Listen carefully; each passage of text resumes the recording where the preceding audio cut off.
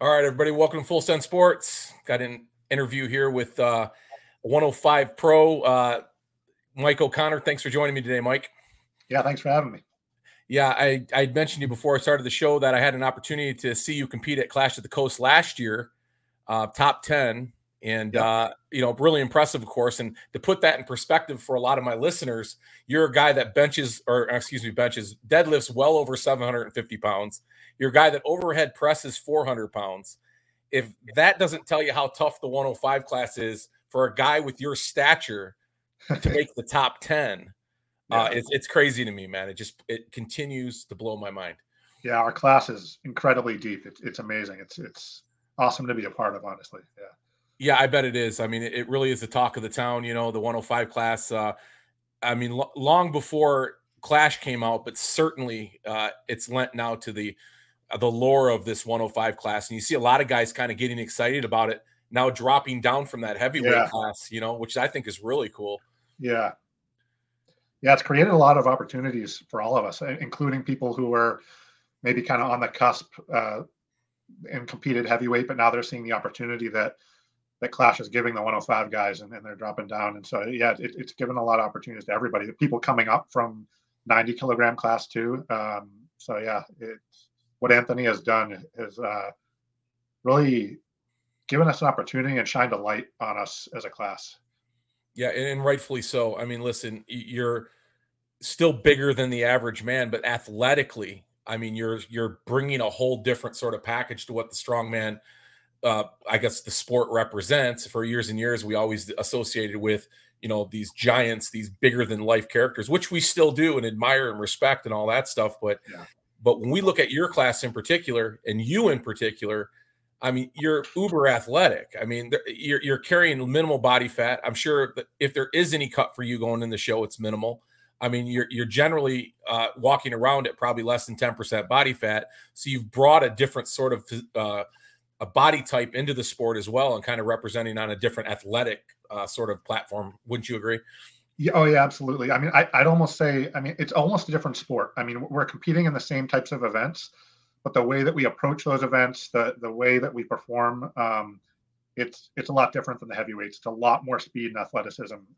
It's incredibly important in the 105 class to be fast and athletic and strong. But yeah, it's definitely a contrast to those heavier guys, and I think that lends to the viewing experience too. It offers something different to the audience. Yeah, I would agree. It's a little faster moving. I mean, you don't tend to fall asleep on these events maybe as we did in the past, because they take so long to kind of get to. But that's kind of the forte of Clash as well, is they've produced a show now that requires not only to be strong and athletic, but boy, you certainly better have some cardiovascular to be able to get through these events, because they're getting done in under 2.5 hours, which is, quite frankly, it's amazing. When you guys were prepping for each event or in transitioning between events last year at Clash, I mean, it was like literally like a choreographed, like a production of like Broadway or something. It was nuts. Yeah, there were a few times that I just laughed. I would complete an event. I'd go sit down for a second to just take my knee sleeves off or whatever, just to sit down for a second. And 2 minutes later, our heat manager is coming up saying, "All right, you're up in 2 minutes, you're up in 5 minutes." And you just have to laugh to yourself, because it was cool. Yeah. Well, it certainly makes things all even, right? I mean, we all play on a level playing field when everybody has to move through it the same way. But was it difficult for you, coming from your background in the sport, to make that transition to a faster moving show? Was there a learning curve there for you a bit? I don't think so. I've been fairly well conditioned, and so I think that I think I had somewhat of an advantage there going into it. But also, we knew it was going to be faster moving, and so training days we would structure kind of similar to the pace that the show was going to be. Limited rest, just moving through events very quickly. On event days on Saturdays, we'd try to train 5-6 events over the course of 2.5 hours, and so we'd get ourselves conditioned to that. Yeah, it's funny when you kind of look back and the way things, I mean, you've been in the sport a while, and I have too. When you look back, kind of the old school methodology of those training Saturdays, shit, they last 7-8 hours sometimes, Right. Like 30 minutes between a stone load, but yeah, not anymore. It certainly changed the game. You won did you win the Cumberland last year? I did, yeah. That was your qualifier, right, to get in the Clash of the Coast in April? Yeah. Okay. Yeah, and this show this year, was this kind of just pegged on your calendar then? Is this the one you thought you qualify? Because I know Anthony kind of changed the rules a little bit. In top 10 we're having to requalify. Right. Do you like that? Yeah, I mean, I wouldn't mind having an invite back Sure. because Sure. I have a pretty packed contest calendar as it is. I'm competing again in 4 weeks in Paris, and then another, I think, 5 weeks after that at OSG. Um, but uh, but yeah, I was actually originally planning on going back to Nashville and doing Clash on the Cumberland again this year, but I was feeling ready, and I wanted to just get the qualification out of the way, Gotcha. so I decided to jump into Waco. Yeah, yeah, and I would put you as kind of one of the odds-on favorites there. I know you guys are all pretty humble and don't like to hear that, but I'll say it if you won't say it. I mean, you seem to be kind of poised to get in, get the job done. I know you got that big thing coming up in Paris with Wuss, which I Yeah, think is awesome, and we'll talk about that in a minute.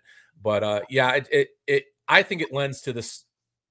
That's one of the great things about this sport, right? I mean, the idea that it's a qualifier and it's not just a invitational qualifier like WSM. It's an actual qualifier where right. everybody plays on the same field, starting all over again every year to get to that one place. And of course, that's Clash on the Coast. Yeah. Yeah, and I'm confident, but it's still it's a lot of pressure. Only top three guys make it. There's a lot of good 105s out there. Um, I don't know everybody that's on the roster for Waco, but I know Richie's great. Nate Bowling's great. Yeah. So it's going to be a battle.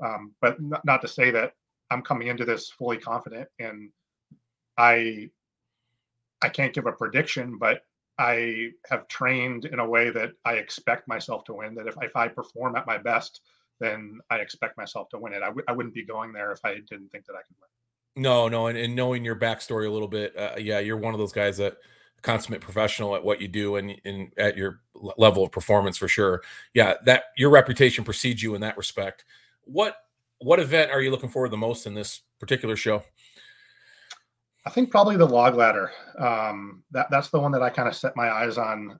Originally, I set a goal for myself to complete all 4 logs. That's if I were going to take the time and wait until Clash on the Cumberland. But just watching the performance of some of the other guys, I think hitting the first 3 logs in the ladder fast is what's going to be important. And yeah, that's the one that I'm looking forward to. They're all good events. That final event, the stone over bar, where you kind of Yeah. hop in and Oh out, boy. that's always fun too. So Yeah, you remember that that probably haunts you still from last year a little bit. I'll that's a grinder, man.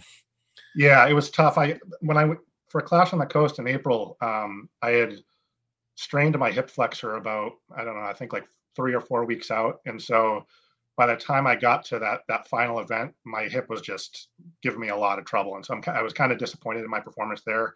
I know that I'll do a lot better this weekend.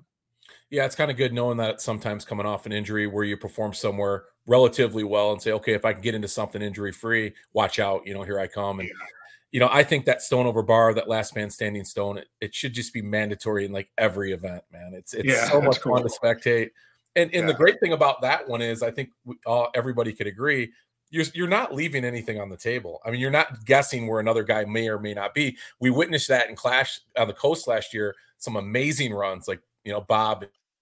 I mean, yeah. just some things we saw out there, it was kind of blows your mind. So you're not sleeping on that event at all. Oh, absolutely not. No. Yeah, and likely falling backwards by the time you load that last stone. So Yeah, yeah. yeah, no doubt about it. So let's talk about this Wuss event coming up too. I'd like to. I know I saw that you were invited to that. That's got to be pretty exciting. Have you traveled overseas much? I haven't. I've actually never been to Europe before, and I haven't competed internationally at all. So yeah, I'm looking forward to that. A lot of good international guys competing. I know McKeegan is going to be there competing, so it'll be good to see him Oh again. wow. Okay. Yeah, Yeah, that's really cool. I think being able to have some of this crossover, like we're getting in that world's ultimate strongman. Now, I was talking to Tyler Davis as well. He's going out there for that. I know there's a pretty decent contingency of Americans going out there for that, huh? yeah. I think there's 4 or 5 of us. I know Johnny's going to compete in Masters 105. Tyler Davis, and yeah, a couple others. So there's Yeah, a handful of us. yeah, that's really cool. And I think having this overseas contingency like we're bringing over there, we're starting to see more of that, of course, in what we saw in Clash, kind of with these 105ers coming over last year. Yeah, It looks like this year because Luke's throwing that big show out there for that qualifier in December, I think it is, which might be the second to last qualifier for Clash, if I'm not mistaken. That's really going to open the floodgates for a whole wealth of talent to kind of come from overseas. Although we saw it last year at Clash, but because it was kind of that off sort of Yeah. COVID year, boy, are you expecting something really special this year at Clash on the Coast? Yeah, I think it'll round out, and we'll see better international representation this year, which I think is what's going to really kind of complete it. Like I think Clash is already kind of looked at as the pinnacle, or really like up there with a couple of those others as far as the top 105 shows. But having more international representation, I think, is going to kind of put it over the top. Yeah, and certainly now the way we're able to spectate these things on ADL, and then these other, obviously ESPN getting involved with Clash on the Coast. I mean, yeah, man, to open this up globally, especially for the 105s, it gets you excited about all the other classes too. I find myself talking 105 like it's in my sleep, but they're kind of leading the way. But now we're seeing the 80s and 90s that these last couple women's shows went really, really well in some big venues and some high profile type places. Are we seeing the tide turn here for strongman, Mike? I think so. I mean, it's grown incredibly in the what, 4.5 years I've been in the sport. So yeah, it does look like things are changing just based on like what I know of the sport before I came into it, when I came into it, and where it's at now. It's night and day. Yeah, I guess if you look back less than 4 or 5 years, you're right. I mean, I think we've changed more in that time than we did the previous 15. So, I would agree with you. It's probably been in that time frame. Yeah. Um, have you who are you what's your training group out there? You got a coach right now, Mike? Or are you coaching yourself? I'm coaching myself. When I started in the sport, I had a coach for a couple of years, and then I wanted to just experiment and kind of see what I could do for myself, knowing my body well, knowing what kinds of uh, kind of training methods that I respond well to. I train with Canby on a lot of the weekends. He lives about 20, 30 minutes away from me. And so I do shoot ideas off of him. I'll put together my like 12-week program, send it over to him. He'll give feedback. And yeah, just kind of go from there. Not a bad guy to bounce shit off of, I'm No, sure. no. Yeah. He's definitely a technician when it comes to everything that he does. I need to get a hold of Nick. What the heck's he doing? Did I miss it? Did he get his qualifier for this yet? Not yet. Not yet. I think he might be doing Jersey. I'm not sure if he's Okay. fully decided yet. He's more focused on ASM and OSG right now. Yeah, I figured he was. I know he's got a plan. He generally does. It would break a lot of hearts if Nick, of course, didn't get into this Clash on the Coast. So I know we all Yeah. missed him there last year, and I think a lot of you 105ers still consider him the guy to take down off the top. So of course, you want to see all the best there as well. Yeah. Yeah. He's got to be there, in my opinion. Yeah. Yeah, I would agree. I would agree with you. Do you have a training group out there then, or do you generally just train by yourself? No, I train by myself out of my garage. The closest strongman, there's a few strongman gyms near me, but they're all about an hour away. There's one about an hour south. Titan Barbell is where I usually go up on the weekends, which is about an hour north. But yeah, I've acquired a lot of equipment and just train out of my garage. Yeah, it's a tough thing to do, man. I'm training for OSG by myself right now, and I was just saying it to a guy today in the facility that I train out of. It's a lonely, lonely experience when you're training by yourself. You Yeah, really have to be mentally dialed in to be able to yeah, get that effort, that 80, 90%, whatever you're trying to hit, because it's easy to talk yourself out of shit, man. yeah. For me, it comes down to habit and adherence. I sit down in advance. I write out my 12-week program, and I mean, it's always a habit for me to train in general. But then just knowing, okay, this is my plan. This I have to stick to it. These are the numbers I have to hit. And so it's kind of going through the motions, giving it my all, but going through like just it has to happen. So I get through it. Yeah, like this is my job to do. Get in, get out, Yeah, get in and do it, get the hell out kind of thing. And yeah, yeah, yeah, that's kind of what I'm noticing too. It's the best way to do it. Just don't think of the time and who's around you. Just put your head down and get the job done and leave. So yeah. I want to backtrack for just a minute because you're a guy that kind of came into the sport really kind of off to the races. What's your background? Was it any type of heavy lifting, powerlifting, Highland Games or anything? No, I competed in bodybuilding, actually classic physique for let's see, from 2013 until 2017. But my training style, I had more of a high intensity training style, so I used like DC training or um, kind of training similar to Dorian Yates HIT style programming. And so it was a lot of high intensity, heavy lifting. So pretty much custom built for this 105 class and what you've walked into, sort of. I mean, Yeah, that, kind of. yeah, for sure. I would totally call DC training exactly. Well, I shouldn't say exactly, but a good amount of the programming that I do right now is kind of DC related. That 1-2 heavy set kind of thing, Yeah. warm up, or what is DC like? Feeder, Yeah, kind of thing. it's feeders and then like a rest pause, one all out rest pause set. Yeah, very similar, right, to where you're training right now. I'm guessing. Yeah, it's somewhat similar. I do with strongman training. I do incorporate more volume than I used to use. I was more of a high frequency, low volume guy before. Now, depending on the movement, I do use higher volume if I'm trying to develop more skill proficiency in certain lifts. Yeah. But yeah, if for strength, it's still kind of the same principles. What about your, I know I'm all over the place with this one with you today because I got so many questions. Sometimes it fills my head and I got to go, okay, I got to backtrack. What about rest and recovery? More and more guys that I talk to out right now taking on this type of strongman program that you kind of just talked about, a little more higher intensity, a little more work volume. Where's that fall for you exactly, and how are you keeping yourself together? Um, there's different facets. So one, sleep is huge. I'm in bed by around 8 o'clock every night.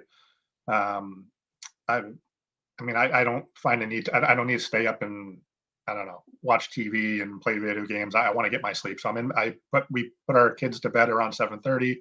We're in bed at like 8 o'clock, and then get up around 6:30, 7. So sleep Wow. is one. Nutrition, being on point with nutrition is another big factor. And then just other recovery modalities. So deep tissue massage, PT. I go to PT every 2 weeks for cupping, dry needling, rehab exercises. I for in between PT sessions, I have my own cuppers that or cups that I can use at home. I have scraping tools, mobility and stretching. Also, like every time I train, there's a lot of movement prep that incorporates injury prevention type stuff into that as well. So it's Wow, kind of a lot of you're different pretty things. detailed. Yeah, it sounds like you're real detailed, and I imagine a lot of this came. I mean, obviously, your nutrition came from your bodybuilding days. That's such a important facet to all this, and maybe more recently recognized by the strongman community because it was Yeah, generally just eat whatever you wanted to eat and push heavy weight around. But yeah, and the sleep, of course, and it sounds like that's one of the things that I see over and over again as well. I've generally asked somebody, well, how much you sleep? Well, 5-6 hours. That just doesn't get the job done when your CNS is being exposed like it is, I'm sure, almost right. on a daily basis. Yeah, yeah. Sleep is huge. It's overlooked by a lot of people. I think I think we're getting away from it, but there's kind of that mindset of like the grind and like getting up early and getting to the Right. grind and not needing to sleep because you need to get to work. But really, sleep is the most important thing. It can't be overlooked. Yeah. What is your split right now? My training split. Yeah. So I split it up into, so it's 4 days a week, 2 upper sessions, 2 lower sessions.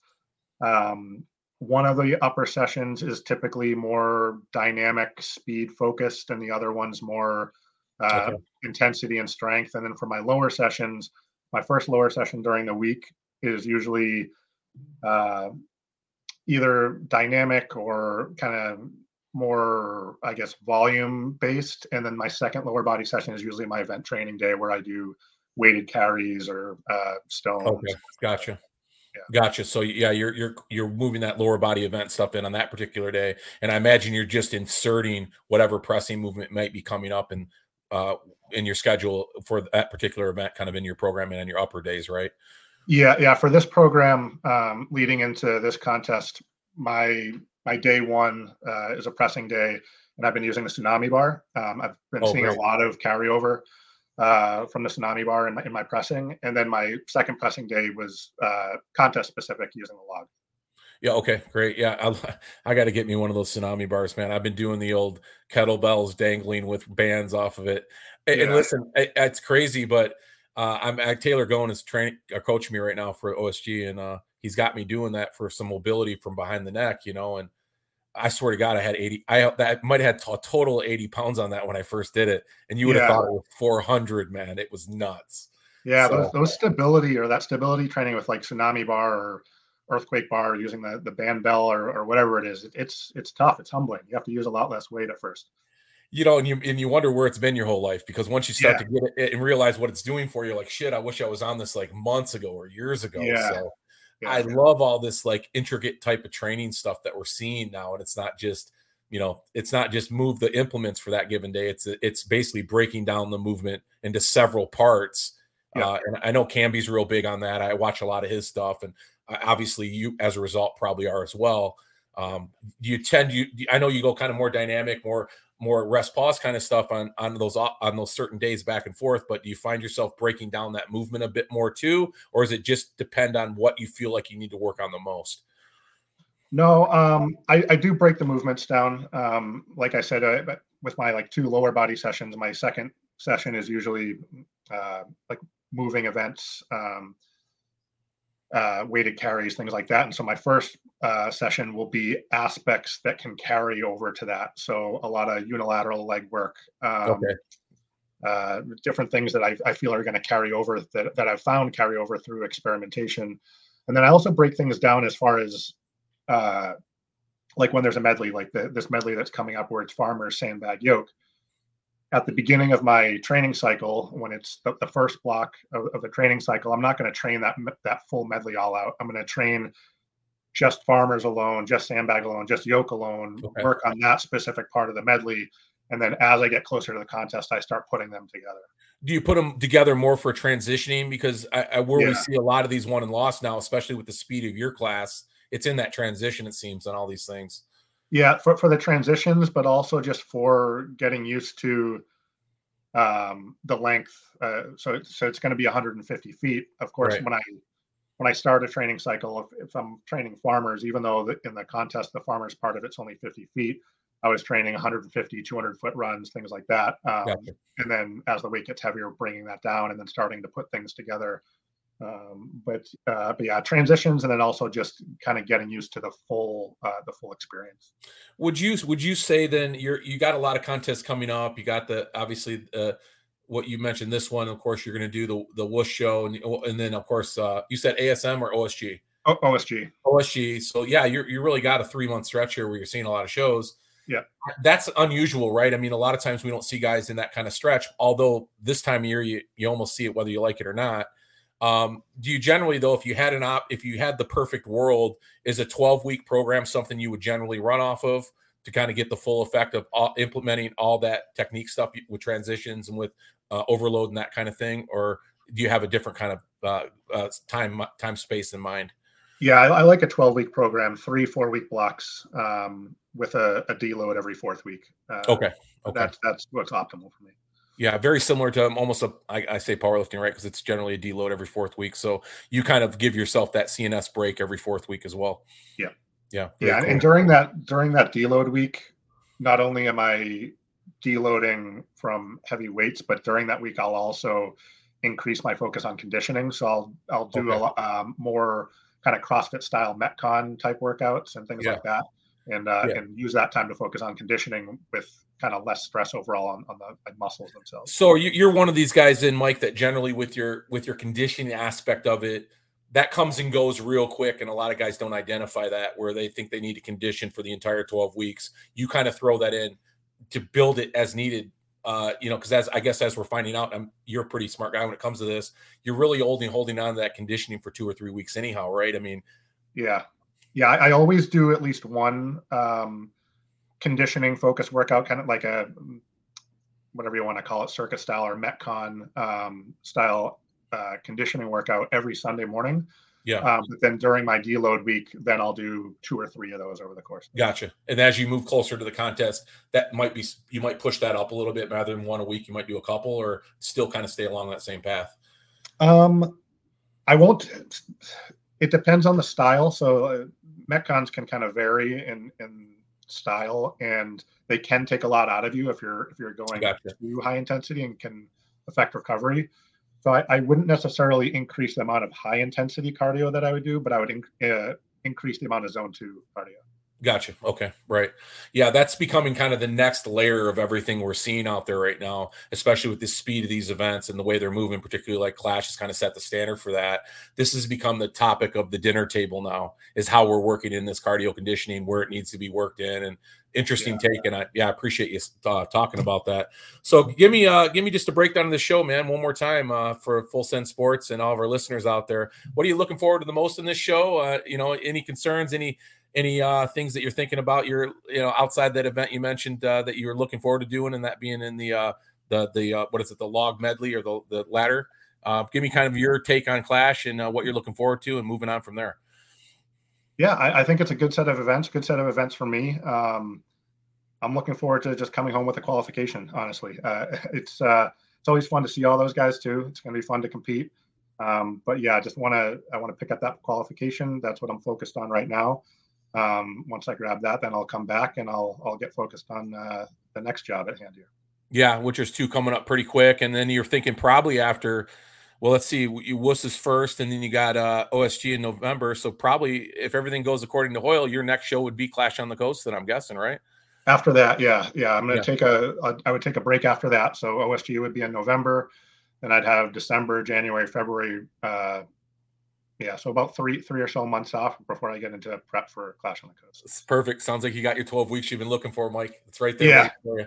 Well, exactly. get out there and take it, man. I have no doubt you're going to perform well this weekend, and bearing some craziness, we're going to see you on the podium, and then we'll get a chance to see you again, of course, next year at Clash on the Coast, which you deserve to be there. You're just one of those one of fivers everybody's talking about. I appreciate you coming on the show today. Thanks for joining me, Mike O'Connor. Yeah, thank you for having me. All right, man. Thank you, man. Yep. Bye.